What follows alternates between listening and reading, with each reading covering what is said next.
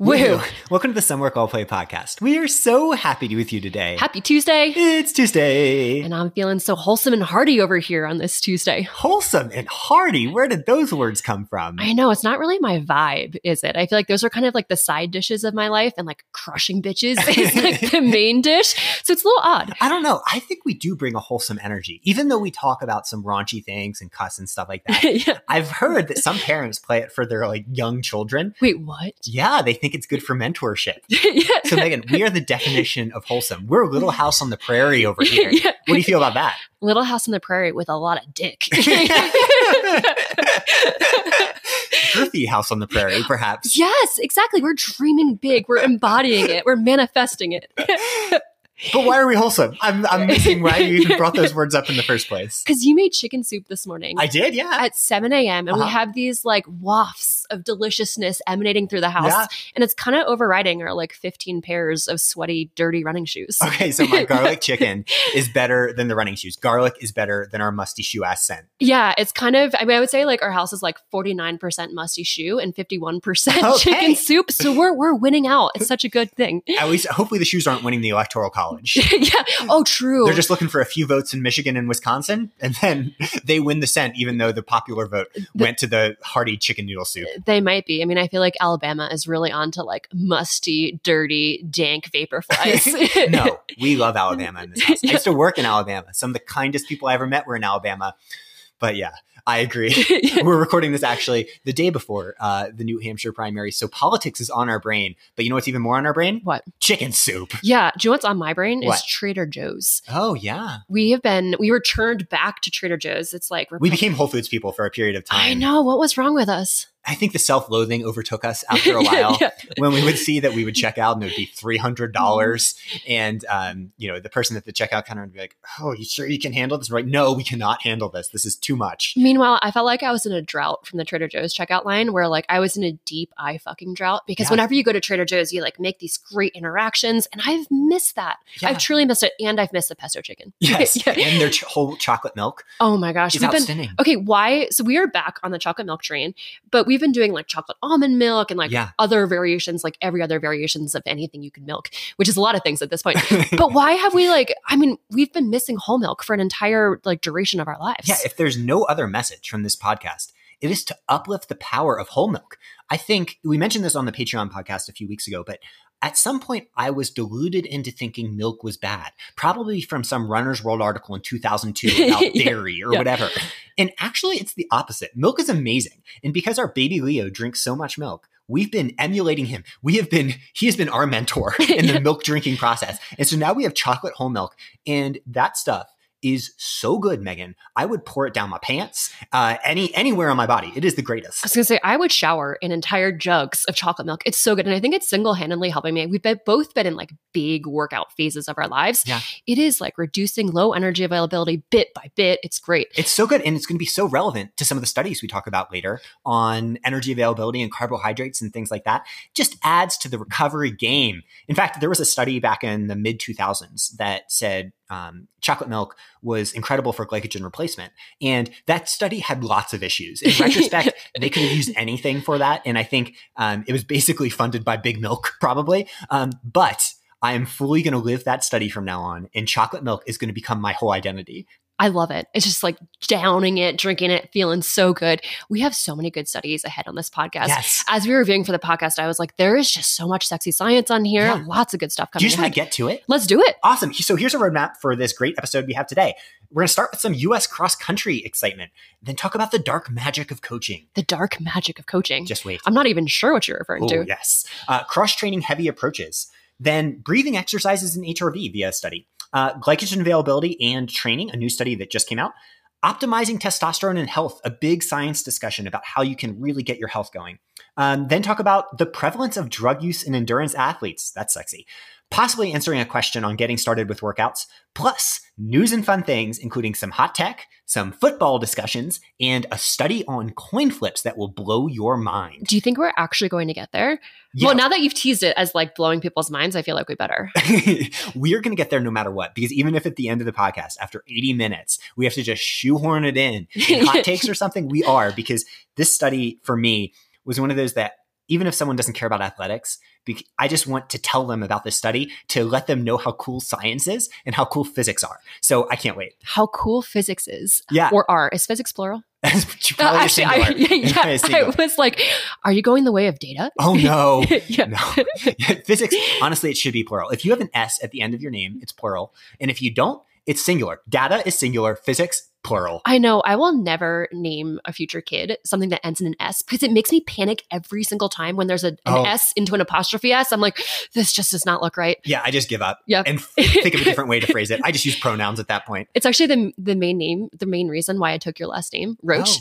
My maiden name is Deacons. Yeah. And every time it was possessive, I was like, oh, fuck me. This is just not right. It's a travesty.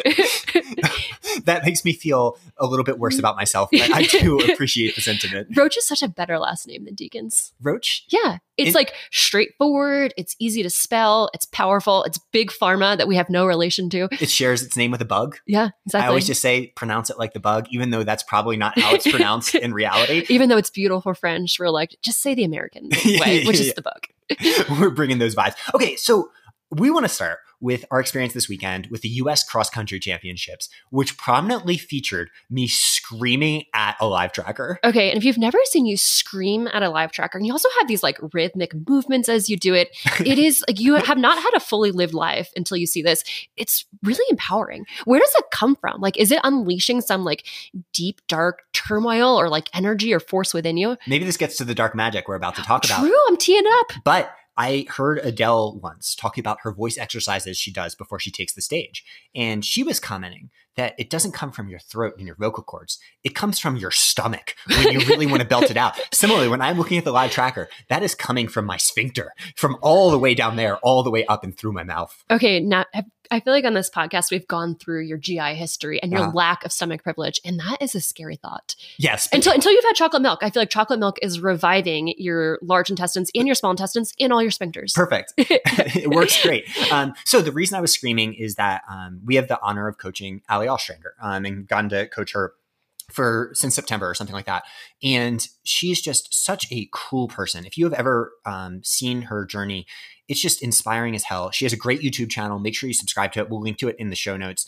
And she shares her journey with such openness, honesty, vulnerability, and also humor. She is so funny. And getting to see her journey and know that she was putting herself out there at this race was one of those moments in coaching where you're simultaneously like nervous as hell, but also excited beyond belief. I was just through the roof with my heart rate all morning that day. I was just at rest, 85 heart rate, because I was just so excited in the same way that I used to feel before sports games. And when you're referring to her journey, she's so open on her YouTube channel about the fact that she openly struggled with an eating disorder for a long period of time. And now she's coming back after a little bit of a reset for health and for thinking about bone health and things like this. And it was so cool to see her hop on the starting line of cross country championships after going through this journey. But going through the journey, like she was talking about it openly as she was going through, which is so hard. It's so hard to like talk about things as you're going through like the deep shit. And she was doing that. And I don't know, I was excited to see her on the start line, knowing that and knowing how much her journey embodies for so many runners who are in similar places. Yeah. Especially because you don't know where the journey is going to end while you're in the thick of it, right? Mm-hmm. She could put herself on this start line and she hadn't raced in a while. Maybe she goes out there and just has a rough day. And then everyone on Let's Run is bashing her and just talking shit. And it's like, that's the hard part about being vulnerable. And she's owned that in such a beautiful and inspiring way. So for me as like a coach, more than almost any race I've ever coached, this is one that meant a lot because I was just living through her, almost like wanting her to succeed so badly, not because the results mattered, but because the way she's embraced the process has been so awesome. And I just wanted her to feel validated through that. So the night before, I was already getting nervous. I was already starting to get some of those pre-race poops going. And I'm sitting there and I'm like, all right, I need to figure out a bargaining mechanism to deal with this anxiety. So what I said to Megan is, if I make 6 out of 10 shots on our 4-foot Little Tykes basketball hoop that Leo uses. 4 feet is pretty generous. I would say it's like, Leo can dunk on it. So it's certainly not 4 feet, maybe like 2.5 feet. Oh no. You're calling out my height identification system? Yeah. That's so maybe unfair. I'm trying to think about 4 feet in my head. Maybe it is 4 feet. No, it's not 4 feet. Yeah. It's probably 3.5 feet or 3 feet.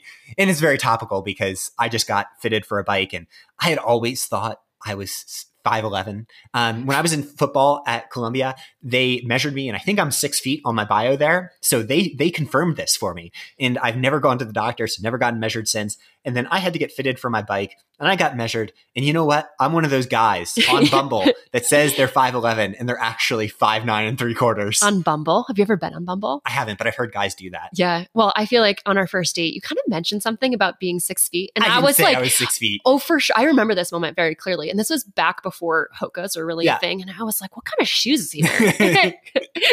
What kind of stiletto heels does he have on? Okay. I think I was 6 feet back then, and my spine has just compressed from the typing and the running. Well, I could see you orchestrating all different kinds of exercises to try to be 6 feet as a 5'8" guy. Yeah. What did you do anything in order to like increase your height? You know me too well. Yeah. Yeah. I would do hanging exercises where I would just hang from things. And I was like, this is definitely a way to stretch out my body, right? Like Gumby or whatever. Just I used to go actually, and this was pretty recently. This was probably 7 years ago when we were in California. I would go out to the stairs outside of our apartment and just hang from the stairs. So there's people that lived in our apartment complex that just would see it. It's like, oh, that's the guy that just hangs from the stairs. Well, I feel like these exercises stopped around the time that Hoka's were made. And you're like, I get 3 inches from Hoka's. True. Yeah. I wear mafates. I'm ready for the NBA. Yeah. I can play center. I'm Giannis Antetokounmpo. I'm 7'8". But I said, if I can make 6 out of 10 from our 3-point range. Which is, to be fair, kind of like a half court shot. Yeah. So you were kind of overestimating the hoop. I would say you're underestimating your 3-court shot. But I was like, if I can make 6 out of 10, she's going to finish in the top 6, which qualifies for world cross country. And I don't know why I did this, but it's something I always do where I bargain. I'm like talking to some deity or someone that controls the universe. I don't know, Matthew McConaughey. He seems like he has a spiritual connection to something. And I'm like, Matthew McConaughey, will you please help me get Allie to have a great race? So I said this, and then I realized, I was like, I've never made 6 out of 10. So I shot, and I was 3 out of 7 with 3 to go. And Megan was standing there, and she's like, David, you can just stop right now. And I was like, no, I believe. And so I made one, I made another, and then I got really nervous. Megan and Leo were watching, and then made a third, full swish. Everybody starts screaming. And that's when I knew the stars were aligning for cross country the next day. It was kind of mind blowing, actually. It made me believe in Matthew McConaughey. I was like, every night I'm going to be like, all right. That dark magic. all right. Bless David and Addie and Leo and chocolate milk. Yeah. So that happened. And then the next day, Allie went out and finished 4th. And it was a remarkable performance by her. Primarily, and the reason we wanted to talk about it is because, one, we wanted you to follow her. She's incredible. I'm pretty sure everyone already does. We should ask Allie and be like, Allie, can you tell people to follow us? That's true. Yeah, we need to really flip that equation. She needs to say, will they smash our subscribe button? Yes, yeah. Hey, actually, if you're out there and listening, we had our highest listened to episode ever last week. Please go click follow, give it 5 stars, really helps us out. But when she was out there, she does this incredible sprint for 4th place. She does a lean and fights for every spot, and she's going to Worlds. And the reason we wanted to mention it is because of her cross-training heavy approach. She did really low running volume in this process. At most, she ran 4 times a week. Often it was 2 or 3 times a week. And this overlaps with what we've seen with Parker Valby, let's say, who won NCAA Cross. And so we wanted to bring it to everyone because it's that reminder that you don't need to do high mileage or even insane training volumes to really excel at the top level of this sport. And I think another example that we saw at US Cross Country Championships this weekend was Morgan Pearson as well. Yes. I feel like a lot of the examples that we're using come from female athletes. And Morgan is training. He was an Olympian, and he's training again. He's already made the team for Paris. And he's using a very heavy cross-training approach. Obviously, as a triathlete, pretty big training volumes. Like Allie's not training 30 hours a week. Yeah. But it's really cool to see athletes coming and using these like unconventional training approaches to show up at big starting lines for running races. Morgan Pearson's Instagram, where he posts his workouts, kind of makes me shit a brick sometimes. That guy is so good. It's like the Olympic level, which he is in triathlon, is wild. And it's all from like a treadmill as he's staring at a wall. Yeah. Today I saw him post something on cycling, which actually he was doing it fasted, which we'll talk about, a study that came out against that. But I'm sure, he has good reasons to do it. But he was just doing it and staring directly below at a power meter while just holding a low number of watts. And I'm like, that guy's mentally tough at a level of which I could never even dream of achieving. It's kind of wild, but I feel like it almost drives him. Like I feel like he kind of gets off on that. He's like, I get off at staring at a power meter. No excuses, train harder is something I've heard him say before. Yeah. But in contrast, Allie was doing 10 or 11 hours a week. You can see her on Strava, see her whole training volume. So the way she was structuring this is she was cross-training 5 days a week. Even after the running days, we would do 30 to 45-minute cross-trains, doubles.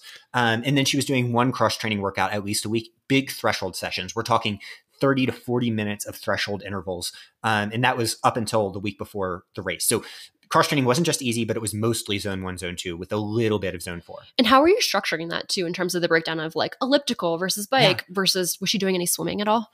No swimming. Yes. I would never. Thank the Lord. I would never prescribe swimming. I know. Whenever an athlete has to do swimming, this is like the one area that I'm like, just go to the pool for 60 minutes and do whatever you want. I get very into constructing like bike and elliptical workouts. And when it's time to swim, I'm like, just go bounce around in a pool. I'll sometimes put pool 30 to 90 minutes because I'm like, I could never imagine being in a pool for longer than 30 personally. Like obviously it's great for training. We totally uplift it if athletes like it. But for me, I'm just like, the pruniness alone would totally fell me by the end of 30 minutes. I know. I should just put like 30 minutes doggy paddling. Yeah, exactly. So she was doing that cross training. Most of it was on the bike because bike is less impact than anything. Even elliptical has a little bit of stress through the calves and Achilles and things like that.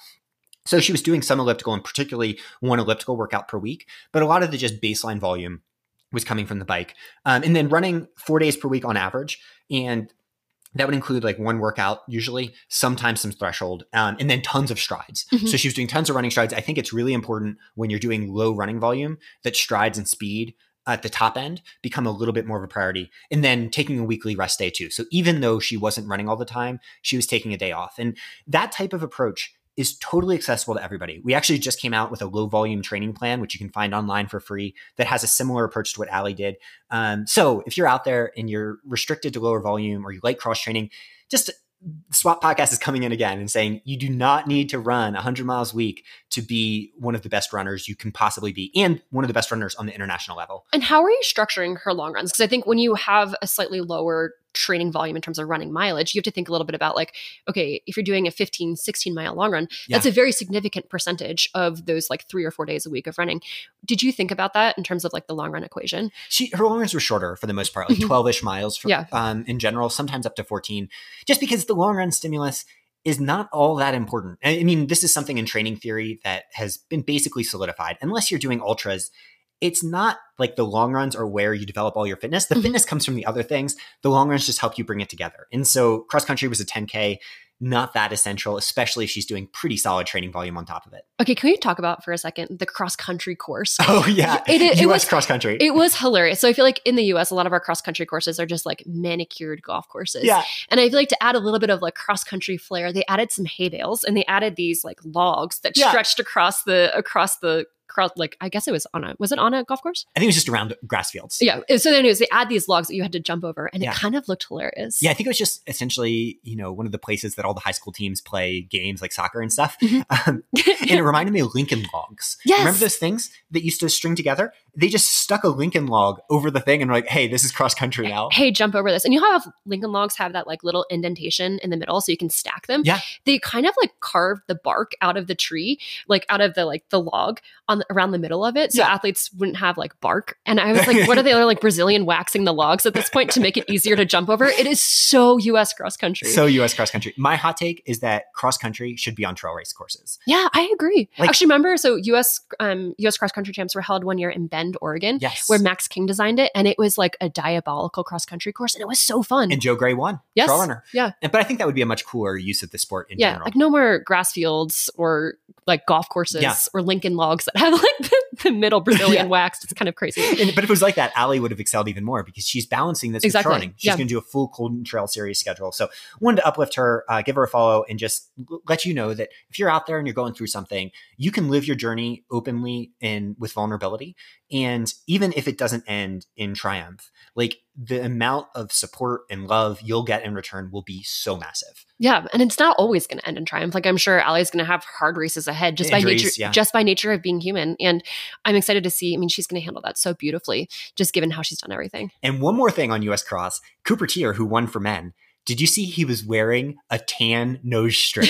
Was he David Roach influenced? I wonder, Cooper, are you listening to this podcast? Because you don't see nose strips very often at the elite level of sports, like cross country. Like, oh, you see it all the time in cycling. You see this in cycling. I wonder if runners care a little bit more about the aesthetic. But even then, when you see it in cycling or in running, it's almost always like clear, advanced types. Like they have a lot of like science-driven types. No. I like the large tan nose strip, the one that just covers up your whole face and looks horrible. That's what Cooper was wearing. And to me, that shows that we're blood brothers, essentially, that we have a bond that will last for all time. You know how we did marriage vows? Cooper and I, we did nose strip vows. Are you bound by nose strip hairs? Because I feel like it was cold at the cross country champs and it's been really cold here. Yeah. And I can't imagine wearing a nose strip in cold temperatures because you're just going to get all that like cold air up and freezing your nostrils. Oh, it feels so good, Megan. I know, but you have nose hairs that are basically like neoprene shoe booties, the equivalent for your nose. I don't. Yeah. And I feel like my whole nose is going to freeze. Oh, okay. So you're saying both Cooper and I have to have a lot of nose hair to have the airflow privilege of wearing these in cold temperatures. Yeah. Otherwise, it's just you're going to get a lot of cold air up there. It's going to freeze. You know what you need to do? What? Grow nose hair like a true woman. I know. We're going to get into our testosterone discussion ahead. Maybe if my testosterone were higher, I have stronger nose hairs. Maybe. So speaking of your journey and triumph over adversity, what did you do this weekend? I wanted the listeners to know this. I was really excited to upload my Strava yesterday because I had no idea this was going to happen. I know. I didn't tell you for a reason because you would have been like, Megan, that's a stupid ass idea. Yeah. So I crashed my bike like 2.5 weeks ago and it was going uphill, kind of a long story. If you've listened to this podcast, you heard the story. And I decided to return back to the crash site and do 8 by 2 minute hill efforts just to I needed the final word on that little bitch of a hill. So I uploaded Megan's Strava and she was just supposed to go out in like a zone 1, zone 2, easy day. Instead, she goes to where she crashed, where she got so lucky to not have a more serious injury and just goes back and forth over and over and over again. And I imagine each time you're just like, bitch ass hill, over and over. It was the weirdest thing I've ever seen. It was actually the most fun workout. I didn't even feel pain. I was like, I just got to ride this hill. Well, you did. And I was really impressed. It's one of those moments where I'm like, I see where our 14-month-old Leo gets so many of his traits. It's like he has this level of perseverance that I don't have to this day. He will do something with so much focus, with so much intensity and ferocity. And I'm like, okay, he is your son for sure. It's a little scary. I feel like when he was first born, he manifested a lot of your personality traits. And I was so excited. I was like, David's genetics prevailed. And every day he's becoming more like me and more stubborn and more persistent. And it kind of scares me. You know what's going to be really scary? What? He's going to have your personality, your tenacity, your ferocity, and he's going to have my nose hair. It's going to be terrible. I thought you were going to say your hemoglobin. And I was like, get ready, UCI cycling. that would be really good. So that's been awesome. I'm just so proud of you. You also taught him to walk. I took the coaching reins for his walking a few months ago, and he was able to walk, but he didn't want to, I think because I was a little bit too intense in how much I tried to get him to do it. You had like an Earl Woods phase briefly, I did. And you're like, maybe I should back this up. Yeah. And so apparently I'm not a good Earl Woods. You came in with that gentle, loving energy. And now dude's like running on trails. Well, it happened so fast. I mean, he could walk around 11 or 12 months, but he had this 2 to 3 month period where he was just like, fuck walking. Where I scarred him. Yeah.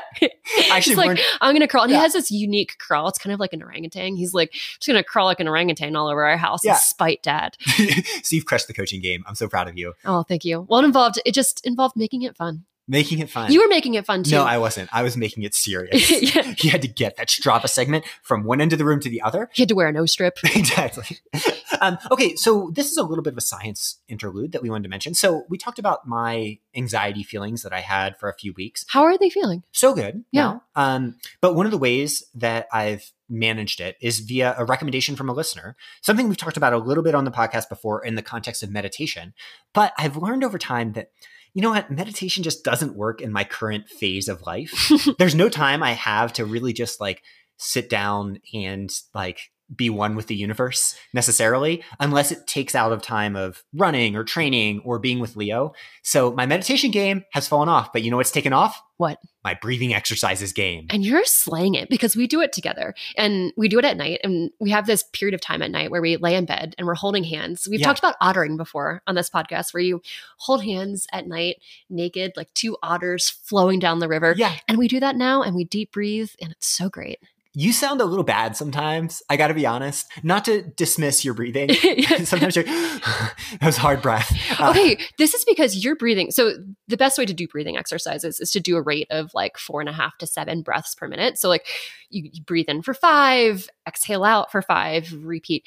You do this, you have the longest ins and outs. You probably do like 15-second exhale. And I'm over here, I don't have your hemoglobin. And I'm like, I've learned not to mimic your breathing patterns. I ascribe to the meditation style, the yoga style, which is in for 5, hold for 5, out for 10, or something like that. Like, 4, 4, 8, along those types of ranges. And I think for you, yes, the way you do it, I'm like, sometimes you need a little more oxygen. Maybe my way isn't so good because sometimes I extend it out and I'm almost like, I don't know, hibernating bear or something. I was going to say, you're like the otter that's just ready to become a fish. Yeah. It's like ready to never breathe again. Exactly. So there's an awesome field of research on this, including a 2022 study called The Effect of Resonance Breathing on HRV.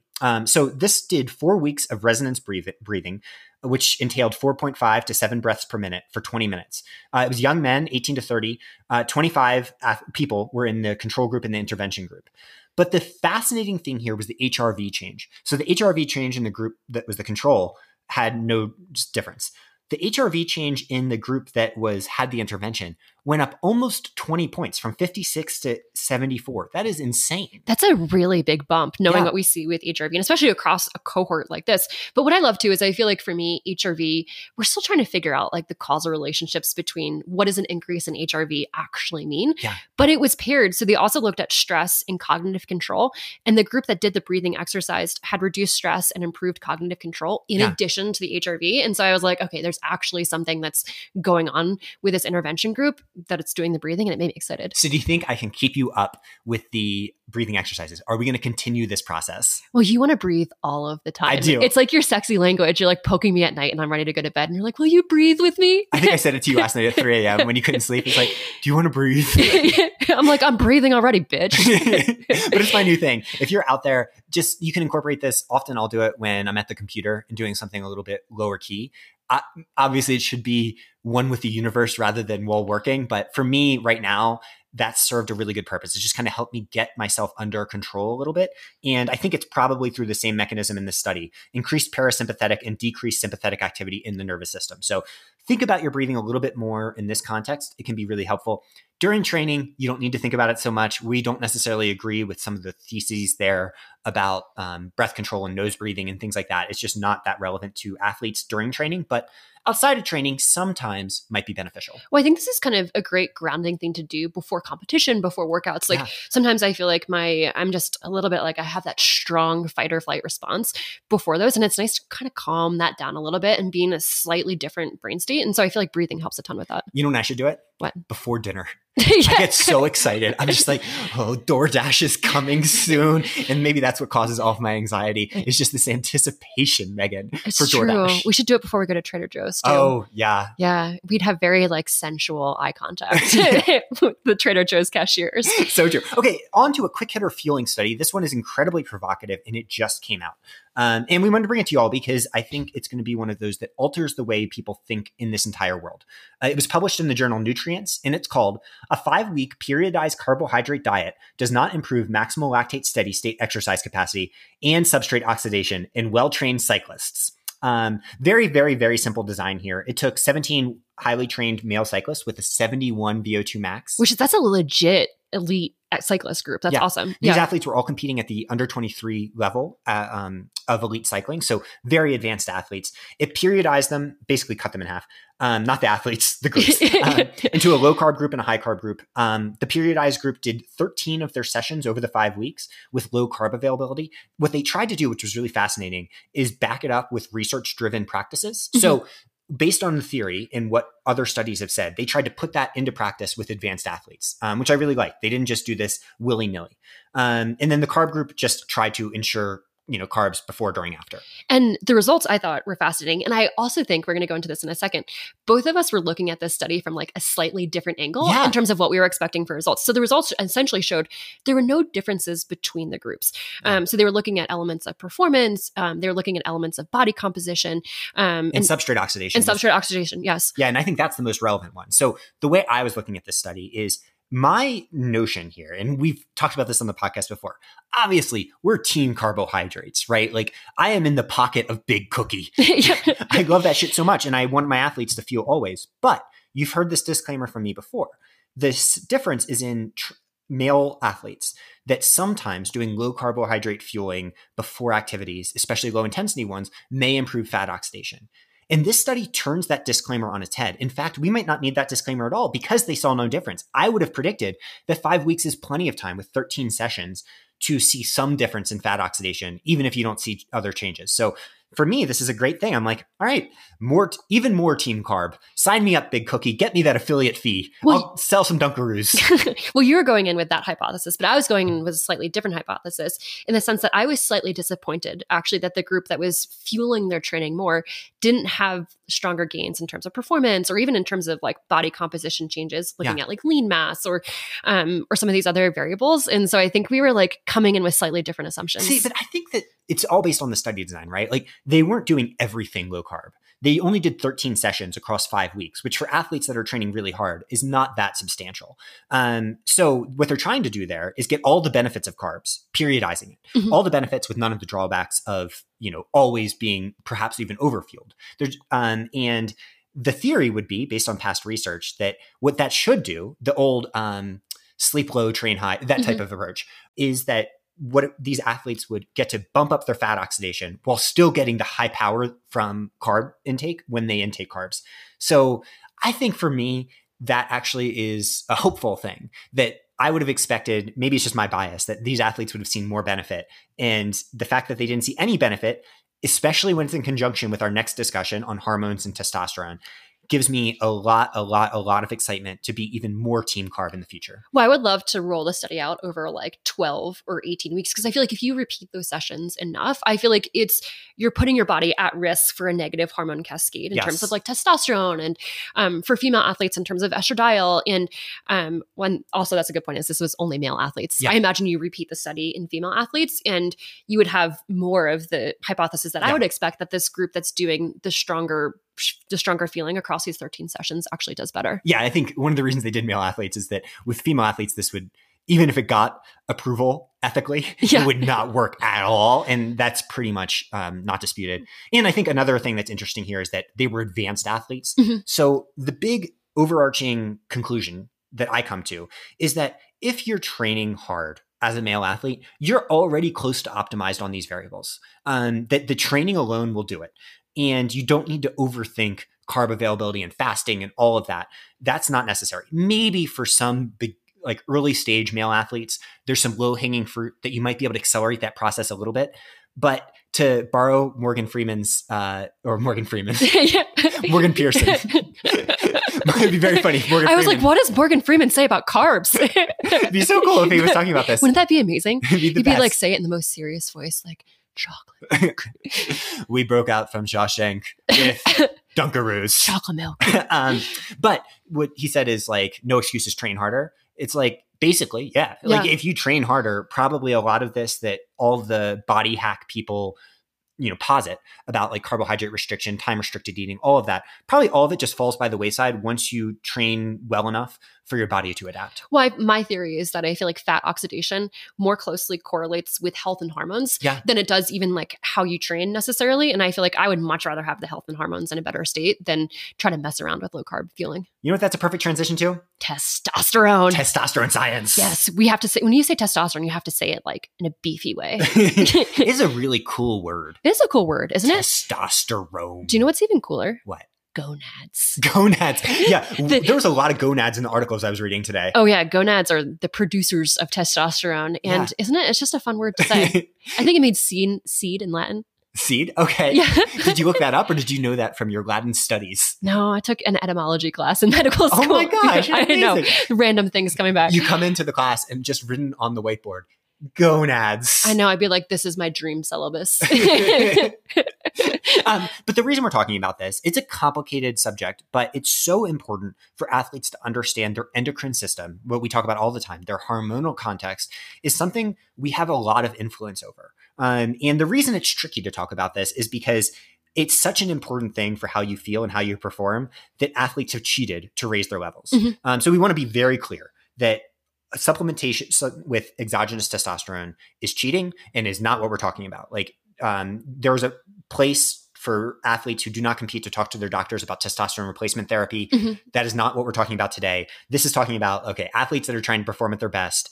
How much does this chemical matter, and how much does it matter for both men and women? I was going to say, I'm really glad you brought that point up, because I feel like so much of the testosterone conversation is centered around men, but women, and there's not a ton of, there's some research, which we'll get into, but there's not a ton of research on women and testosterone levels. And I think there needs to be a lot more, but it is highly relevant for women, for performance, for health. And so I think I'm excited to dive into it. And then one more disclaimer is that this discussion point is often weaponized in the conversation around trans athlete inclusion. Mm-hmm. And one of the things we just want to be clear about is that, when we're talking about trans athlete inclusion, the current approaches that allow for testosterone level changes. Like, that's what is required. And so, for example, with the athletes we coach, the trans athletes have lower testosterone levels than the female athletes we coach.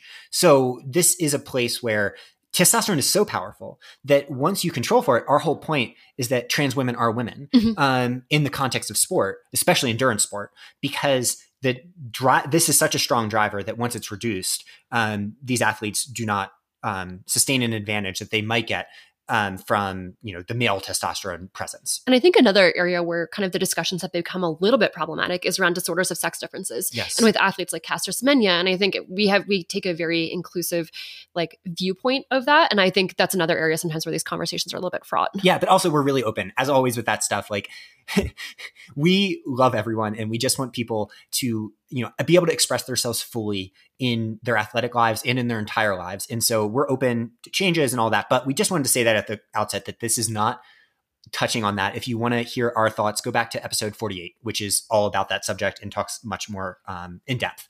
Okay, so let's just do a quick overview here so people have a general understanding. These testosterone levels influence recovery, physical health, mental health.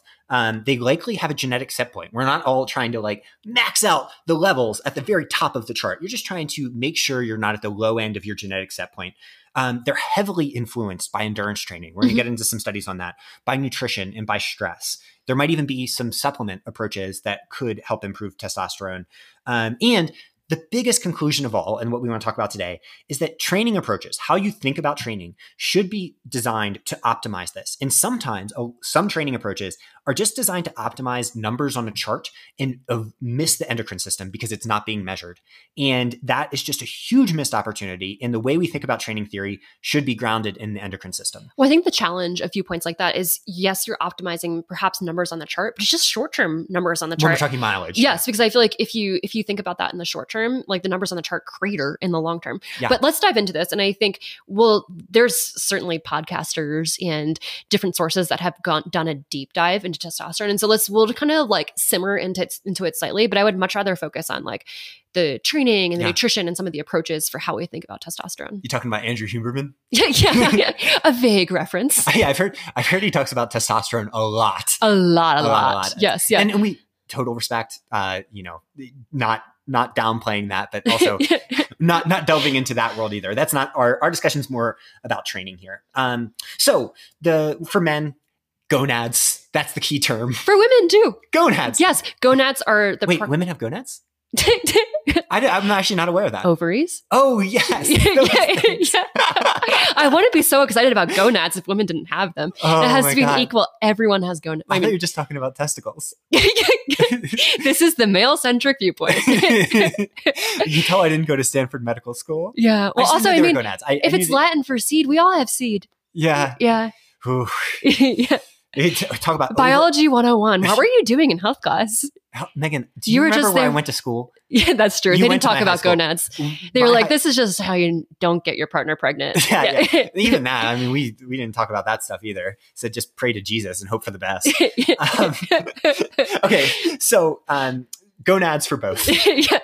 Those are the primary driver. So for men, the testes are where testosterone is primarily secreted. For women, it's the ovaries. There's also a smaller component from the adrenal glands. Yes. So the adrenal glands produce a smaller amount of testosterone. And it's kind of interesting to think about how it's actually very complicated to go into like the mode of testosterone production and secretion. And then also downstream from that, in women, the conversion of testosterone into estradiol is really important for health. And so I feel like we can almost have like a biochemical poster. So in med school, I had this giant biochemistry poster of so many different reactions. And I feel like we could do the same with testosterone at the focus, which would arguably be a cooler poster. But I feel like, I mean, it's involved in so many different processes that we're not going to go into, but I feel like it's just the start of health and just the start of interactions with other hormones. And that's one of the coolest things about biochemistry in general and training adaptation, all of these things we're talking about. If you actually could model every single thing that's going on, the chart would be as big as the biggest wall you have. And so whenever we talk about this stuff, whether it's the power of hill strides or workout design or rest days or whatever, you're essentially trying to summarize that wall of information. And so anyone that simplifies it excessively is missing something. And that's one of the complicated things with testosterone is that there's so many things that touch on it that you don't know exactly where the drivers are. We're going to get into that a little bit when we talk about some of the supplements that people recommend, in the sense that they don't even know exactly what they do. But they see that maybe in a couple random studies, they have some driving effect on this. And so the point being, we don't know exactly what's happening here all the time. And especially in athletes, that can get complicated. And then finally, there's a role of sex hormone binding globulin. If you remember, this was the variable on my blood test that was really, really high. And that's relevant because only about 2 to 3% of testosterone is unbound. And sex hormone binding globulin is one of the primary ways that testosterone essentially doesn't get taken up in the bloodstream. So for me, even though my testosterone levels were fine, my overall free testosterone might have been a little bit low because of this number. And in endocrinology, the free hormone hypothesis is the idea that the free hormones are what actually matters in terms of function. And so the sex hormone binding globulin then becomes very relevant. Yes. There's a lot of questions, as we talked about on last week's episode, of like, does it have other like feedback mechanisms and things like that? And we won't go into that today. But I do think it's relevant for all athletes, female athletes included, to think about sex hormone binding globulin. And albumin also plays a big role here. So a lot going on. But just to summarize, what matters for athletes is that training, and especially endurance training, can actually reduce testosterone levels. This goes against some of the things you might have heard that, hey, go out and train, it's going to improve your sex drive and function and all of that. It's like, actually, it kind of can work differently. And there's one primary research in this field named A.C. Hackney. Tony Hackney. AC, it says AC. His name's Anthony Hackney. I don't know him. Yeah, I know him. He's so good. I do a lot of research with him. He's awesome. Oh, Tone. I forgot about Tone. I know Tony. I remember the T-Man. So AC Hackney, that's what his name is on the study. So I'm sticking with it. I'm not comfortable with Tony. A good example is from 2018 in the Journal of Biochemistry, published Chronic Low Testosterone in Endurance Trained Men. So what happens is often men that are doing endurance training are on the low end of normal. And it can be even lower than that. So 15 to 25% of men end up in this phase. And essentially it's a dysfunction or disruption within the hypothalamic pituitary testicular regulatory axis. Nailed it. Did I nail it? Yes, nailed it. Way better than gonads. There's gonads involved. No, I was going to say, no, gonads are still better, but your pronunciation and understanding was better than gonads. But the timescale of this isn't just like 20 years of overtraining. It can even happen pretty short term. So another 2018 study found a 25 to 45% decrease in testosterone levels in men after 18 weeks of intensive training. So usually this takes years to present, but it can happen pretty quick. So it's one reason to think about it, because if you're overtraining or if your body isn't optimized, yeah, you can start to push this number down. And if you do that, you're going to feel worse in everyday life, probably have lower sex drive, definitely feel worse in training. And that type of thing can add up over time. And there's also the interaction of exercise and age. And so for men, in testosterone can drop like 1 to 2% every year after like the late 20s to early 30s. And so if you think about that interaction with endurance exercise, it's a lot coming together. There's actually a term, adrenopause, which they like tried to make a parallel menopause for men, but it doesn't quite hold because women, like, hormones drop pretty precipitously, whereas for men, it's more of like a slow linear decline, so it doesn't quite hold. Interesting. So that would be something I imagine like in your mid 40s or something. Where you have like decreased sex drive, changes in body composition, changes in like how your body puts on muscle, changes in energy level and vitality. But a lot of the researchers are like, no, like I like the name though. I like the name, yeah. And it's interesting because, you know, the contrast there is really fascinating, that men might have this steady downward decline, which you can alter, but just if we're across the population of 1 to 2% or whatever, but it kind of stays that way with some changes. Whereas women, like, there's a pretty big hormonal shift And that might it's almost like a cliff to some extent. Yeah, it might explain one reason why women can excel so much longer at the elite level of sport, whereas male careers are usually a little bit shorter. Like at 35, I'm already going through my adreno phase to a certain extent. Whereas like, this equivalent woman probably would be firing on all cylinders better than ever before. But I think for women, menopause is much more stark and sudden and hard than... And perimenopause too. And perimenopause too. Then would be like, if we actually use the term adrenopause, I think it's almost like kind of unfair comparisons between the two. Can't we just like change the names altogether and say, hey, it's called menopause? We get it. You guys can find a new term. You're going to take adrenopause. What do you think? I would take adrenopause. It sounds better, to be honest with you, than menopause. You don't want men symptom-wise. You also don't want men anywhere close to your term. Yes. And we're seeing similar studies come out in women as well. So there's a 2021 study called The Influence of Female Sex Hormones on Ultra-Running Performance and Post-Race Recovery, the Role of Testosterone. And in the study, they looked at 18 female ultra-endurance athletes.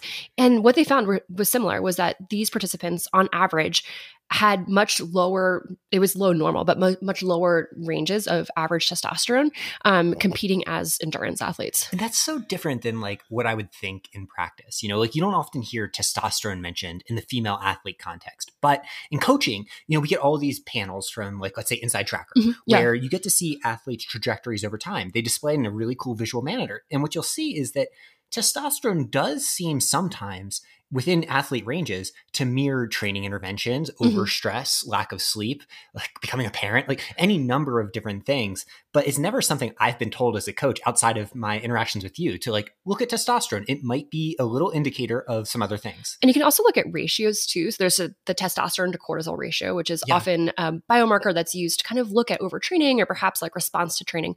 Also testosterone to estradiol ratio. So all different ways in which you can look at ratios. But this study actually found a protective role of testosterone against muscle damage. They were looking at CK, creatine kinase, as an indicator of muscle breakdown. And what they were finding was that women with higher levels of testosterone were actually having less muscle damage from participating in an ultra race itself. What's so weird about this too is that, I think it's hard to consider just how much individuals have ranges for all these numbers. It goes for men too. Obviously, men's ranges are much, much higher at baseline. Also, they fluctuate a ton. So there's a ton. So actually, testosterone is called a diurnal variable in the sense that it has day-to-day fluctuation.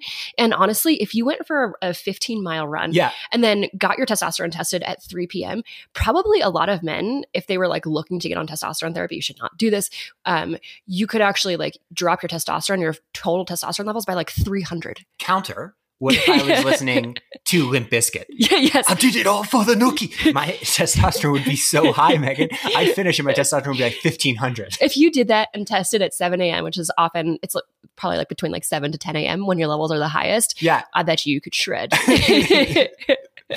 Really, as a society, we don't talk enough about the new metal movement of the late 90s and early 2000s and just how much it influenced an entire generation.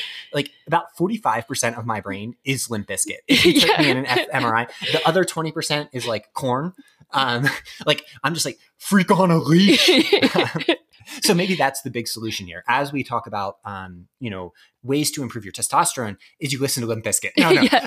Is to think about like, okay, how can we actually influence these numbers in a healthy way? Because what we're saying here is not testosterone matters that much, like in a specific way, is that testosterone is a proxy for a number of different health issues. In that by optimizing your testosterone levels, usually you're optimizing your overall health. From your individual baseline. Yes. And it's just a health variable that then touches a lot of other things because the endocrine system is just the guide for so much of this. And maybe the main area of research where you see testosterone driving is in RED-S, relative energy deficiency in sport, a place you've worked a lot and seen a lot of this data. And it's actually a biomarker for men in terms of, okay, like this is, if you have clinically low levels of testosterone, this is a severe indicator that we need to think about REDs for an athlete. Interestingly, it's not for female. And I think that's because females, and that's because there's like a paucity of data on females and testosterone levels. And I also heard that it's because often female endurance athletes have low normal levels. And so like, what do we do with that? But I think that by itself is an interesting data point, an interesting fact. Also complicated though for female endurance athletes because at least in what I see when athletes have PCOS, sometimes their testosterone levels are quite high, just at baseline. So, and those athletes, as we've seen in studies out of Finland, get more selected for elite sport often. So it points out that testosterone can be very important, but also points out that, individual numbers are what matter here rather than across a population. Like if you're a woman and your levels are a little lower, that's fine. Similarly, if you're a man and your levels are a little lower, often it's fine. It's just a question of how can we get it a little higher, which gets to the interventions we're talking about. Yeah. What would you do? So male athlete, let's start with the male athlete. We'll go into female athlete later. Male athlete comes to you as a coach, has levels of testosterone that are low normal. Or decreasing, but are not experiencing symptoms. I mean, I feel like this is something that I see often is an athlete's feeling pretty darn good, gets their blood tested, and testosterone pops up as like low normal. How do you handle that as a coach? So when I see blood work, the first things I look at are ferritin, vitamin D, the red blood cell carrying numbers like hemoglobin. And then I scroll down to testosterone and sex hormone binding globulin. Because it's not just testosterone. If sex hormone binding globulin is really high and testosterone is not also really high, those are also when I start thinking about these interventions. And so I think we can just break it down because it kind of overlaps for both genders. The first is energy availability.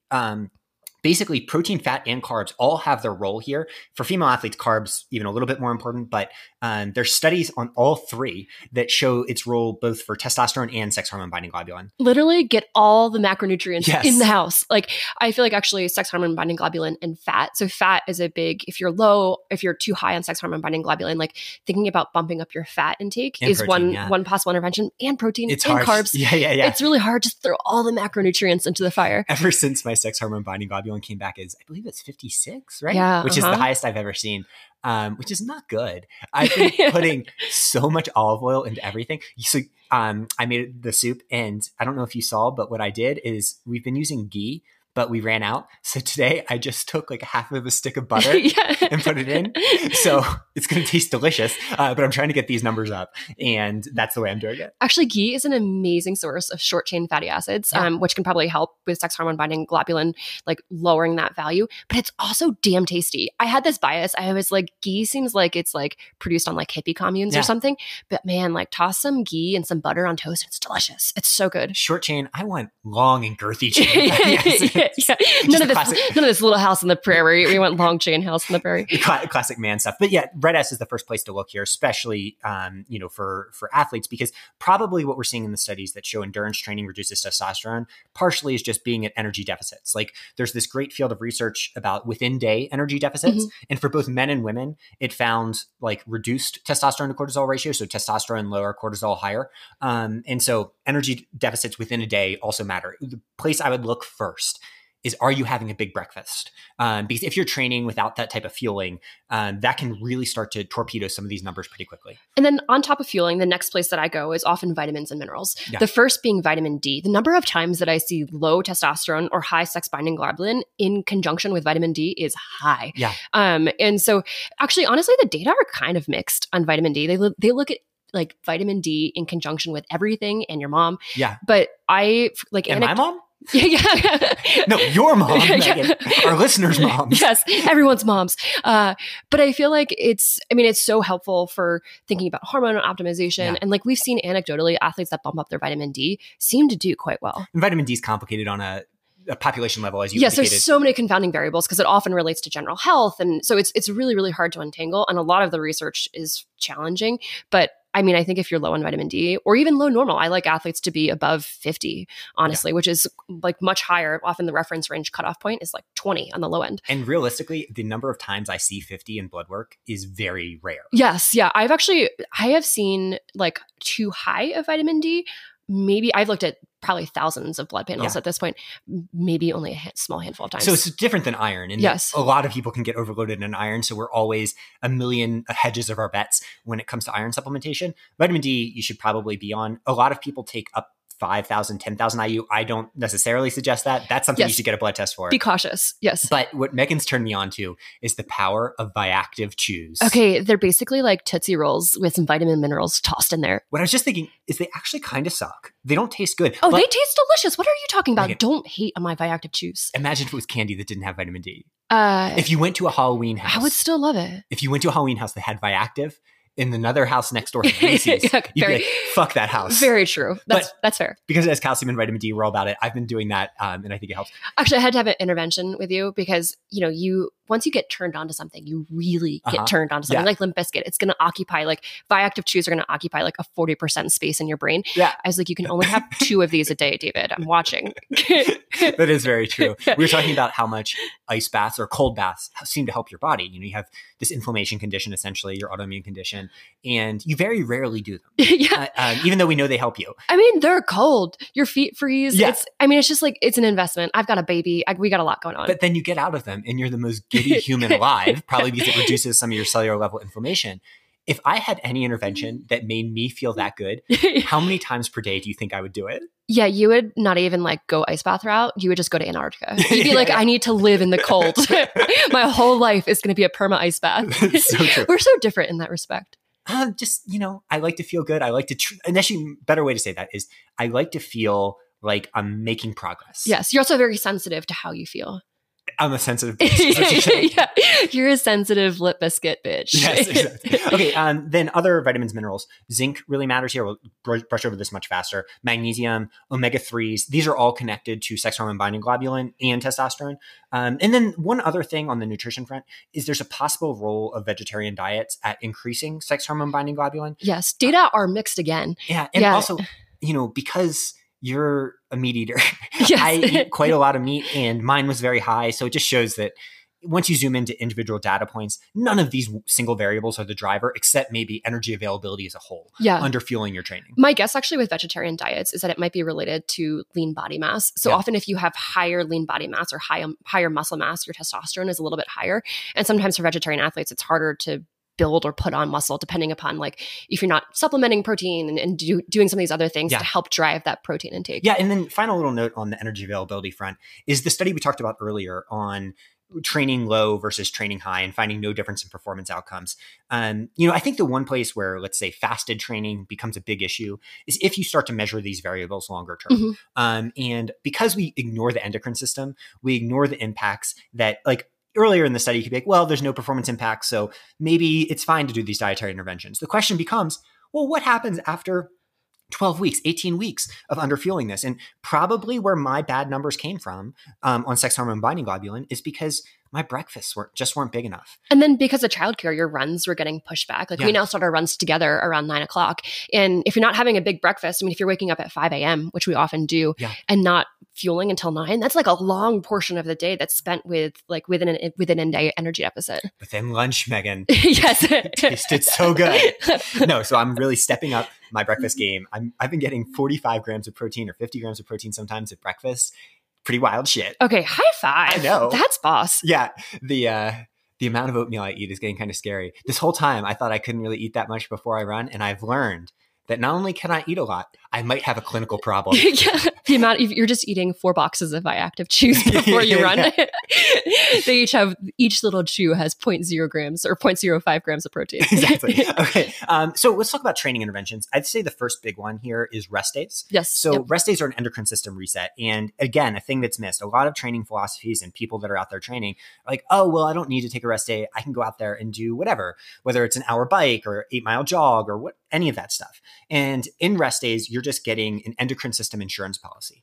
My guess is based on my numbers. If I didn't have my weekly rest day, my testosterone would also have been much lower. And if that happened, like right now, my free testosterone is okay. So I'm still able to feel pretty good. But if that had happened, if I hadn't taken rest days, probably I would have been cratered and just like a very sad, tired boy. It's scary to think about. Also, it's even more scary to think about you as a sad boy. Yeah. Even so sad. But that applies to everybody, especially female athletes. If you're out there, make sure you're taking a rest day a week. And on that rest day, don't just add other stuff. Yes. Yeah. You know? Which actually brings me to strength training. I feel like that rest day is a good day to just be full rest. But strength training itself is very important for testosterone levels.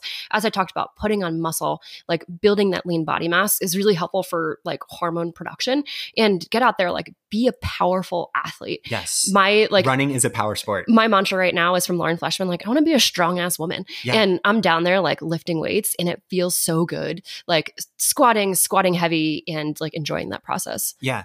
I don't know if this joke's okay, so we'll just cut it out. Just make it, yeah. Okay. Well, if my sex hormone binding globulin goes any higher, I'll be a medium-ass woman as well, in terms of how my hormones are actually expressing. Okay, and then, as it relates to training overall, most training should be easy, right? Like that's where all of this comes in. Because once you start putting too much in the high intensity zones, any more than 20 or 30%, you start to essentially just put a massive stress weight onto your endocrine and nervous systems. And all of the stuff that we talk about with training philosophy essentially comes back to your endocrine system. If it's tuned up to the max, not only will you feel your best, but your adaptation rates will be turned up to your best. And so sometimes the numbers we see on Strava or whatever are actually correlated to an endocrine system shitstorm. And sometimes athletes can perform pretty well, especially if they have a genetic predisposition to being high, but eventually it comes for us all. So you need to watch that, especially long-term and as you age. Yeah. Sexy Strava sometimes leads to like the unsexiest of blood panels. It's really hard. And it's hard because it's like, sometimes I have coached athletes that are really like attached to those final week numbers. And it's like, we got to move away from that. Like, it's all about the health and the hormone context and what you're adapting to. Speaking of which, stress and sleep, I'm going to throw in the bucket, the training bucket, like stress reduction, improving sleep, like really thinking about the two of those in tandem, I feel like also so helpful for athletes. Yeah. It's kind of like sometimes you want to listen to, I did it all for the nookie. And then other times you want to listen to when he's saying that song, Behind Blue Eyes, which was not very good at, it didn't really sound good, but it was much slower. And so your Limp Bizkit has to go the full range from intense to easy Limp Bizkit. So yeah, stress levels, super important here. Sleep levels, super important. And, I think sometimes everyone knows that. So we shouldn't lecture them too much, but maybe this is where things like breathing exercises come in handy. I was just going to talk about breathing. I feel like breathing, it's like you're going to go to Antarctica and just like breathe down there for every waking moment of the day. Exactly. Me and the penguins being very, very stress-free. Actually, have you noticed sometimes that when we do breathing exercises, you leave the TV on? Yeah. You're probably like in your own like little like breathing world. Honestly. But we should try it to Limp Bizkit. This is where I'm going. I need to optimize my breathing just a little bit more because I was thinking about it a little bit that like, it is supposed to be a pretty meditative time where you are getting that Matthew McConaughey, all right, one with the cosmos. Yeah, he actually directs. There's like meditation app that he has like a number of like meditative sessions on. What? I know. That's so cool. I'm blanking on the name of it. I downloaded it at one point and clearly it has gone gone by the wayside. Yeah. At some point it's calm. At some point in this podcast, we had talked about doing more meditation. And once you have a kid, it's like, maybe when he's a little older, we'll be able to do that. And then maybe the final bucket of controversy is in other supplements that are illegal. So, again, here, there are illegal supplements. Exogenous testosterone is illegal. DHEA is illegal. Like all of that stuff, it is not okay to take under any circumstances unless you're never going to compete and a doctor is doing it and all of that. But there are other supplements that some people like Huberman might say help these numbers a little bit. And, let's give it credit. There is some interesting evidence on some of them, but the problem is they're small studies. You never know the driver. And honestly, it just seems like it's kind of putting the cart before the horse sometimes. Yeah, they scare me a bit. And I feel like I have this like intrinsic bias with supplement names. Yeah. And for whatever reason, in the space of like improving testosterone, they all have like supplement names that kind of like hit my brain in a weird way. So, okay, we'll go through like three of them. One is boron. Yes. That kind of feels like it's like a mineral though. So. It's a mineral. That's legit, but it feels like it's going to give me radiation or something.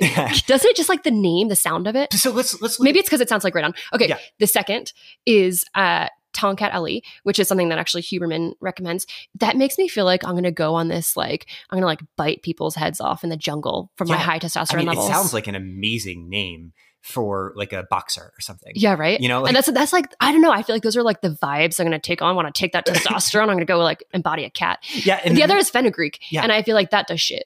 It sounds like some like Mediterranean diet where we're like, well, this does something. Yeah. That's my intrinsic bias, not science-based at all. Yeah.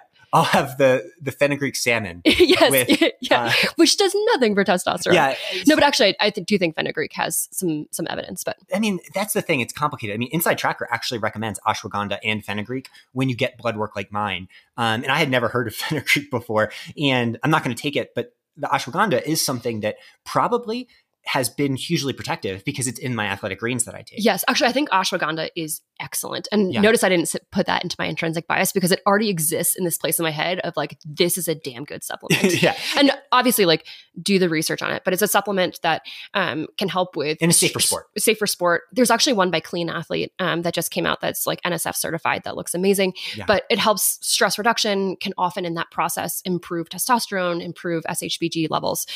So I've seen a lot of athletes respond well to it. Yeah, this gets back to an article that was written by Alex Hutchinson this past week about, he had a thesis that supplement use like this essentially gets people away from doing the actual work. Mm-hmm. I disagree for the most part with that point. Like, I don't think athletes should be taking supplements they don't need.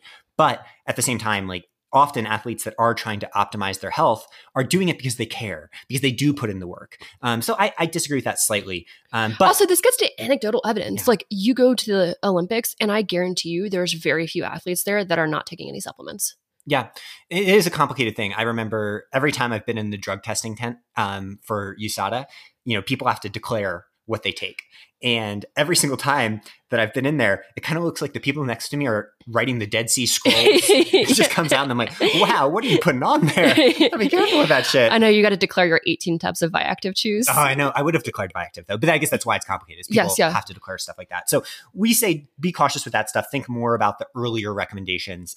But ashwagandha is somewhere that's pretty damn researched back at this point. And guess what? What? It's in Athletic Greens. I know. Isn't that magical? It's good stuff. Athletic Greens is safe for sport and something that, we've seen correlate with really good testosterone levels. So if you want to get in on that, drinkag1.com/swap, SWAP. And if you go to drinkag1.com/swap, you also get a year's supply of vitamin D. I guess a year's supply asterisk. It depends on how much vitamin D you take. Yes, it's only 1,000 IU a day. And as we said, you might need more than that, which makes this dropper that much more valuable. And that's a bonus you get from the website, plus extra travel packs. I know. Sometimes it's fun just to like shake the dropper. I shouldn't say that, but that's what I do sometimes. Actually, once I messed up and I didn't realize that it was one drop.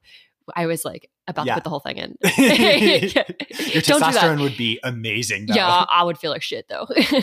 Okay, let's do a quick transition here to something that's relevant after our discussion on supplements, which is a new study that just came out called The Prevalence of Drug Use in Endurance Athletes. We're going to brush over this really quickly, but the structure is really interesting. They did 412 urine samples at the start line of ultras. Okay, pause right there. Did you go into the methods and see how they did this? Remember, I wasn't able to access the full study. I was trying to wait on you. Okay, well, I accessed it. Yeah. I forgot to tell you. I'm very sorry. But guess what they did? This is wild. What? They used blind automated urinals at the start of ultramarathon races. Ooh. So athletes didn't know that they were like giving pee samples. Because as I was reading this, I was like, well, yeah, you're going to have this like huge population bias if you're only going to recruit athletes if they know that they're like peeing in a cup for drug testing purposes. But they used blind urinals. How genius is that? I feel like our urine should be our own. I know. Actually, it's deceptive. Yeah. I imagine I feel like this IRB would never go through like a.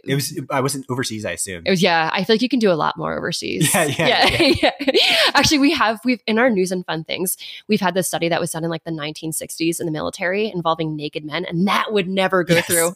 Yeah, imagine the military, you can do a lot. That's so interesting. Blind automated urinals. Yeah. Weird. I know. Wouldn't it be fascinating to like be involved in the design of the study? Well, it'd also be cool because, at porta potties, you could get stool samples for like microbiomes. Okay, porta potties would be a lot harder because urinals, you're just having liquid in there. Yeah. Imagine all of the extraneous bodily fluid shit that gets tossed into porta potties and having to deal with that. Yeah, but if it's pre-race, most of what's coming out is basically liquid anyway. Yeah, that's gross. That's gross.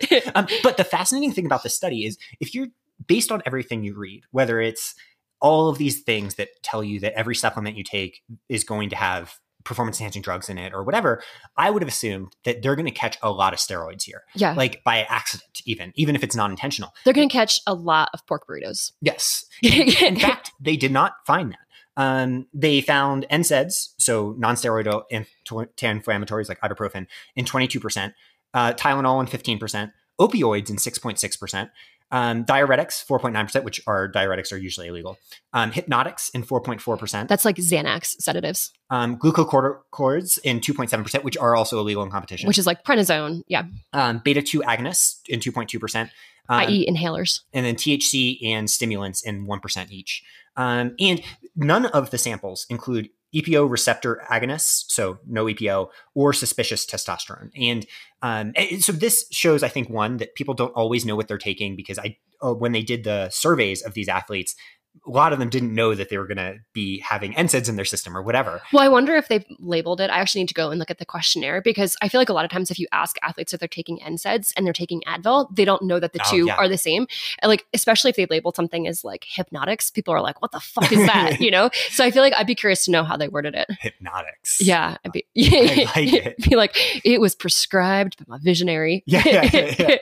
Boulder, we have a lot of people that probably prescribe hypnotics. Yes. Yeah. But no, what I think is interesting though is I think you were really excited about the results of the study. And I was kind of mixed because 400 urine samples is not a big sample size if you think about EPO and testosterone use. Yeah. Maybe it is for testosterone use because I think a lot of like age group athletes or athletes that might not even be aware that that's illegal in competition, that are not potentially like gunning for the front of the pack, might be on testosterone. Or people that are prescribed TRT and think because they're prescribed it, it makes it legal. Yes, and exactly. It doesn't. Like, that's not the definitely case. Don't take it. You need a therapeutic use exemption, which is almost never given for testosterone. Yeah, it's almost impossible to get. So I think like to me, I think we would have to measure more in the realm of thousands to be starting to think about like considerable number of positive results. And it makes sense. Like think about like every time that we hear a pro athlete that gets busted for drug use, it's like, it's pretty rare. Like they're probably combing through thousands of samples to get that. Difference though is that pro athletes know they're going to be tested. That's true. Yes. And the whole theory that people have that think everybody is doping, which, honestly, those people do good for the sport. If you think everybody's doping, I think it does push everyone not to dope in a good way. Mm-hmm. And I like them when people are vocal like that. But one of their assumptions is essentially, look, if you don't test people, everyone's doping. And I think what this study shows is, hey, that's actually maybe not the case, at least in this cohort of athletes. Like, yes, there are things in there that are performance-enhancing drugs and illegal, but they're not the things that everyone is being accused of, EPO and testosterone. Well, the things that are considered illegal are often masking agents. So diuretics are often considered a masking agent because you take the diuretic and it can mask some of the other like drugs within the system. Or in certain sports, perhaps a diuretic is actually beneficial, but it's not in running. It's similar to how Tyler Hamilton, when he was going to be tested, and like it was like a last second thing and knew he had 2 hours before his test, would drink like 300 ounces of water. Oh my God. To just flush his system back in the this was back when testing systems were much less sophisticated than they are now. So overall, I just think this study, one, it just points out that, people don't always know what they're putting in their body. It's good to know what you're putting in your body. But two, maybe people aren't cheating as much as some of the skeptics say, at least at the age group level. I think that's a good thing. And I also think coaching a lot of pros, like I don't want to say I'd bet my life. I would bet a lot. I would bet my Limp Bizkit discography that no one we coach is taking drugs. And if they were, they would be so ashamed of our response. Like that, it's the one place where we just we'd have a zero tolerance policy. And I think that no one's doing it at that level. So maybe they are, maybe I'm just being naive. What do you think? Yeah, no, I agree. But I think the hard part is like a lot of doctors and medical professionals are naive and will just like be like, oh, here, I'm going to prescribe you testosterone replacement therapy, or maybe even DHEA, which is like a precursor to testosterone, which you can get as a supplement, like in the drugstores. And so I think be really cautious. Like doctors don't always consider endurance athletes or athletic performance. And so just make sure whatever you're doing, you can Google it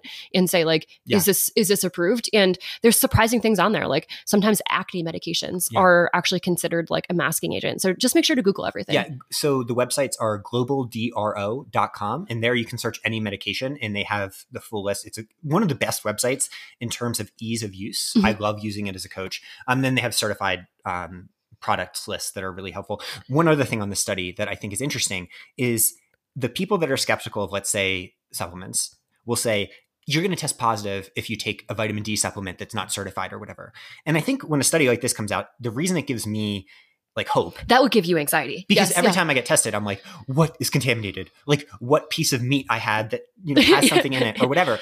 And I think this study shows that in reality, like those things might be less contaminated than some people would like you to believe. So got to be careful with what you take. Don't take anything that's not certified if you can help it. That's why Athletic Greens is so great, because it is certified. It does have all these things in it that help you that you can't get certified elsewhere. But a study like this, for me, maybe it's just my optimistic naive self, gives me hope about the entire community and the cleanliness and fairness of sport. I know. I feel like you're reading this as Ted Lasso. Meanwhile, I'm over here as like Ted Bundy, and I'm like, oh, I don't know about this. I'm still a skeptical bitch. Ted Bundy, the murderer? Yeah, I was thinking he did something different. The serial killer? Yeah, I didn't realize that. Yeah. I'm not sure exactly what he did, but I think he killed a lot of women. I think you're right. I take that back. I was thinking he was a detective. Oh, a detective, huh? Yeah. Isn't there like that's totally wrong. I think someone was named Bundy in the sitcom Married with Children. Maybe that's what you're maybe thinking. That's what I'm thinking. Yeah, fuck. He was definitely the murderer. I should know this. Murder podcasts are fascinating. Granted, you get on the Start Live and Ultra and you turn into a metaphorical Ted Bundy because you're going to kill some bitches. Crush some bitches, yeah. Okay, let's go on to news and fun things. We don't have too much time here, so we'll go through just a few things we love. The first thing that I wanted to mention is my obsession with Dan Campbell, the coach of the Detroit Lions. A few years ago, the Detroit Lions were on the HBO show Hard Knocks, which follows NFL teams in their training camps. It's actually really interesting. NFL teams do not want to be on the show because having cameras in your face all the time can be pretty bad for team building. It's a huge distraction too. Like I imagine players are thinking about this more than like the drill they're involved in. And actually, I feel like that's an interesting parallel to what we think about like as we're documenting stuff too in our life. I've thought about that a lot with Leo. It's like, sometimes I like taking pictures of him, but I'm like, that's probably going to stop as he gets older. I don't want to always be shoving a camera in his face. Wait. How do you expect to get likes then? Man, that's how I get my likes. Actually, I've decided to do something different with my Instagram is I'm going back to the original roots, which is my Instagram was Addie Does Stuff. And it was so weird and delightful and fun. And dumb as shit. Yeah. Also, it's a treasure trove of memories. I scroll through that sometimes at night when I can't sleep. And I'm like, here's Addie as a puppy. And like a hilarious Addie Does Stuff like comment with it. And I've changed it to Mountain Roach and it got a little bit more serious. And then at one point last year, I noticed that like of my last 5 posts, like 4 of them were funny, but also melodramatic about like life and death and stuff. And I'm like, you know what? This needs to be dumb as shit again. So Leo is helping me in that process. But when it comes to the show Hard Knocks, the only reason the Lions were on it is because they sucked. There's this rule in the NFL where essentially any team that made the playoffs isn't going to be on it. And the teams that are in the middle of the pack can have veto power. So you're only getting bad teams usually. And the Lions in particular were coming off a terrible record. And that year of Hard Knocks, they started 0-10. They didn't win their first 10 games. Actually, they've never been to a Super Bowl. They have a long-standing history of being terrible. Not only are they terrible, they've had Barry Sanders, one of the best running backs of all time, and Calvin Johnson, one of the best wide receivers of all time. Both of them retired at 30 years old. They wanted to quit rather than play for the Lions. But in that show, he was talking about, look, I love you guys. And he's a totally different person than we are. He's this big Texan who has chew in his lip all the time. He has 1,000 milligrams of caffeine every morning when he wakes up. I know. I was fascinated about that. Apparently he has like 2 large cups of coffee with multiple espresso shots in there. And I was like, holy shit. I think it's a quadruple shot. Yeah. Can you imagine? I would go to the moon. Yeah. But during that show, what really stuck out is that it was so clear how much he loved his players. Mm-hmm. And he's like, look, believe in me, guys. We're not there yet, but we will be, and it will happen. And it just points out, I think, the authenticity element of coaching and leadership and just friendship is so essential, because even if someone comes from a totally different background than Dan Campbell, they see just right away that he is who he is and he means what he says. And this year, the Lions are going to the NFC Championship game, and I am officially on the Lions bandwagon. Are you going to root for them for the Super Bowl? I've been rooting for them so hard the entire time. So I just want to say, like, the lesson from Dan Campbell is that you can be whoever you are and just be that thing fully. Yeah, but be that thing with love. Yeah, well, I mean, actually, sometimes, I feel like love has different like embodiments and different forms and different ways of displaying. But I feel like even the hard ass coaches truly care about like the long-term nature and where their players are going. And I mean, it's like love is a part of that, even if it's expressed differently. Yeah, that's perfect. And I think just his authenticity to me is so inspiring. So if you're out there and you don't know who Dan Campbell is and you don't care about the NFL, Google him and say Dan Campbell quotes. And I think you're going to get some of the best times of your life. He's essentially what would happen if Ted Lasso grew up in Texas, played football in the NFL, and was also just like a gruff, hard man. And had like maybe 1% of Ted Bundy in him. He's like, I'm going to go tackle those players and see what happens. Then maybe pick them up on the side of a highway.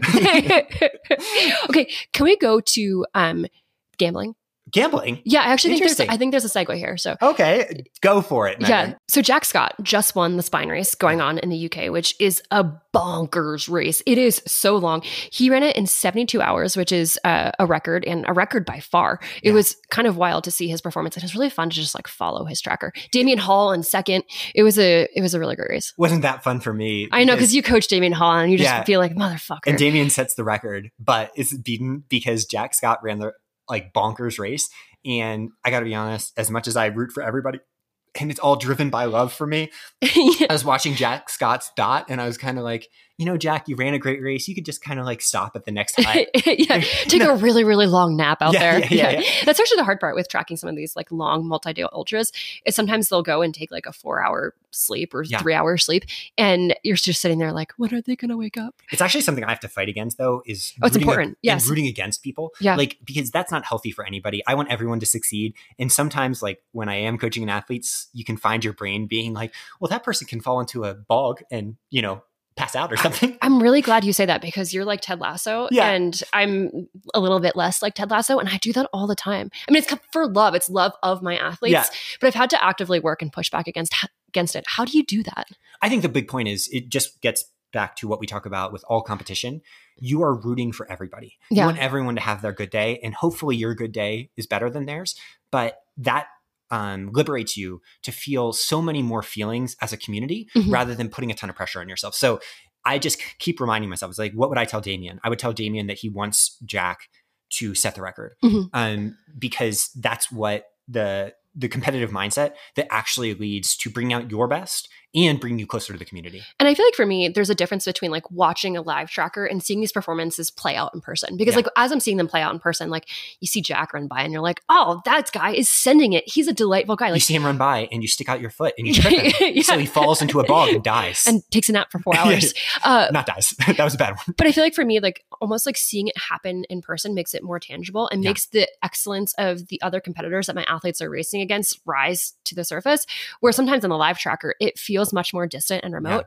And I imagine that's the same parallel for like what athletes feel on like social media or Strava is it's almost you're seeing it, but you're almost so disconnected from it that it can put your place in more of like a spot of like judgment or like wishing ill against someone. That's such a good summary of why Instagram is bad for athletes sometimes. Yeah. But I mean, I imagine it's different. Like you're running with an athlete, like sometimes athletes run together for like 20 plus miles of a race.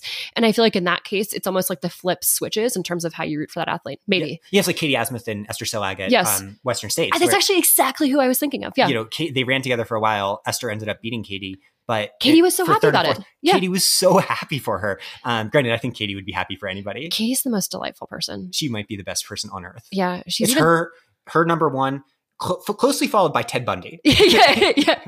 According to your calculus, at least. Okay, so his story of gambling addiction is not one we were aware of. But just a few years ago, he was in the depths of just gambling on everything. He was making enough money that he was able to get by, but it was just like make his money, spend it on gambling. And that role of addiction is so hard. I mean, whether it's gambling or alcohol or opioids or anything else, it's so difficult. Yeah. And I think the hard part too is that running often becomes another addiction. It's a healthier addiction than gambling or drugs or other things, but I think athletes still have to think about it. And I imagine that's something that he'll be grappling with ahead. But what I liked about this is it actually brings me back to another Lauren Fleshman quote, and I couldn't find it. Oh, she's good thing to talk about in the podcast. I know, a great thing. So I'm going to summarize it. So somewhere in her book, which I listened to an audiobook, and so I don't have it like earmarked. Otherwise I would have been like highlighting and circling and starring. But she said something about like she loves coaching all the broken athletes because there's like so much potential and future ahead. And as I was reading about his gambling addiction, I was like, we're all broken in some way. Yeah, we're all broken. Yeah. But I get a lot of joy. I mean, I work with athletes that like might call themselves more broken than others. And it's just like being part of their journey and seeing how they like evolve that process makes me really happy. Yeah. And I think his story shows that by acknowledging it and by gaining power over it, by acknowledging it, he gained power over it. So here's a quote that he wrote for an article in the Innovate website. I used to dream of taking part in huge races like UTMB and think, if I can make it there and do that, then gambling will go away and I'll be free from it. I used to think a gambler couldn't run that far or complete a challenge like that. I was fighting who I was and I was in denial. Only when I accepted that I'd gotten myself in this situation, took responsibility for my actions, and believed I could change, did things really start to move in the right direction. The head was cut off the snake when I registered for this program that helps gamblers, which is kind of like Alcohol Anonymous, I guess, which prevents you from using gambling websites and apps run by companies licensed in Great Britain.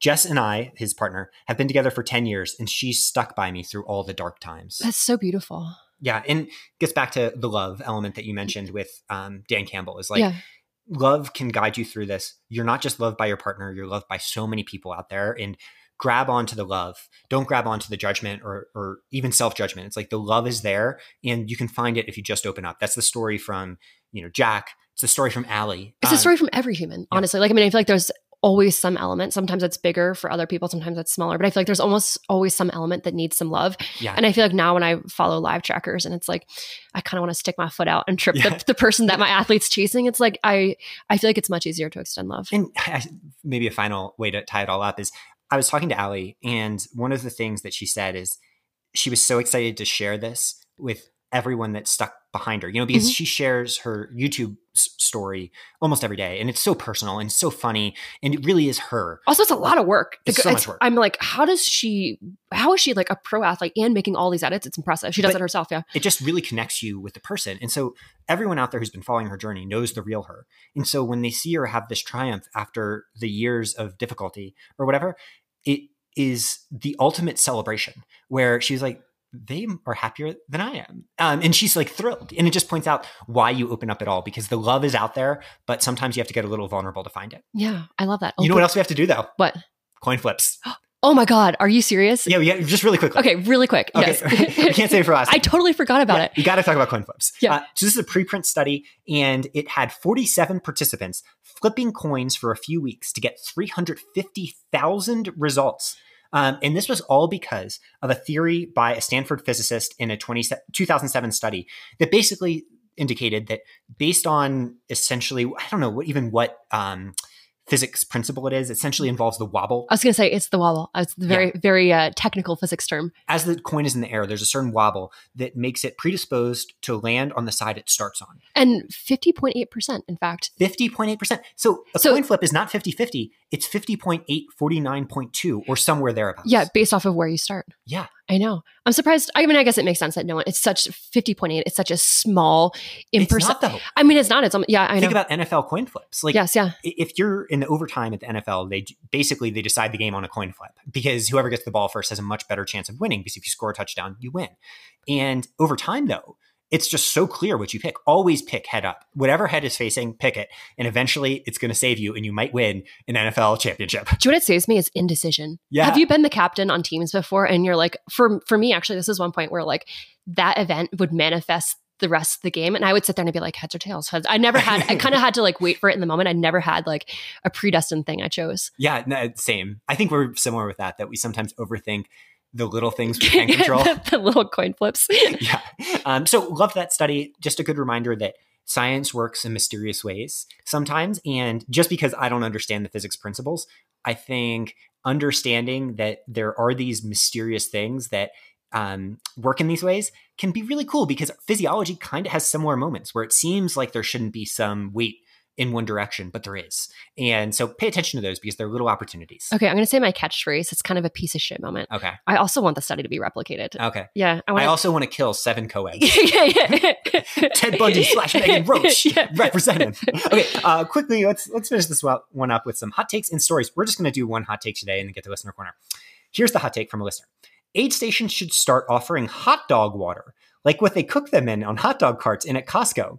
It should have plenty of salt and other, quote, nutrition. I love this one. Also because our baby Leo is kind of onto this, because he always takes his, like whatever is left over of his food at the end of dinner and sticks it in his water. And we call it his science experiment. Yeah. And then so often it's like turkey or ham or like pasta or whatever. And then he drinks the water. Yeah. He's onto this. He's a freak. Yeah. He's a freak. He's a freak on a leash. He's a freak on a leash. Speaking of which, do you know what I saw him do last night? What? He has this little like teacup thing. Yeah. He put it in Natty Dog's water bowl and drank it. Oh, that's good. Yeah. I mean, I feel what's your preference? Like hot dog water versus dog bowl water? Dog bowl water for sure, because Addie has so many more things that are going to help his microbiome. Yeah. Hot dog water's cool. I actually like that idea. They always give you chicken broth. Why don't they give you hot dog broth? I know. It sounds cooler. Sounds cooler. Tastes great. As I've said before, I think hot dogs should replace a lot of different American traditions. It's like, why do we have turkey at Thanksgiving when we can just have a plate stacked high of hot dogs? Could you imagine if you went over to your aunt's house and instead of a big turkey that no one really enjoys that much, they just had a fuck ton of hot dogs? And all the ingredients. I feel like hot dogs themselves are delicious, but they're also just a conduit for like relish and mustard.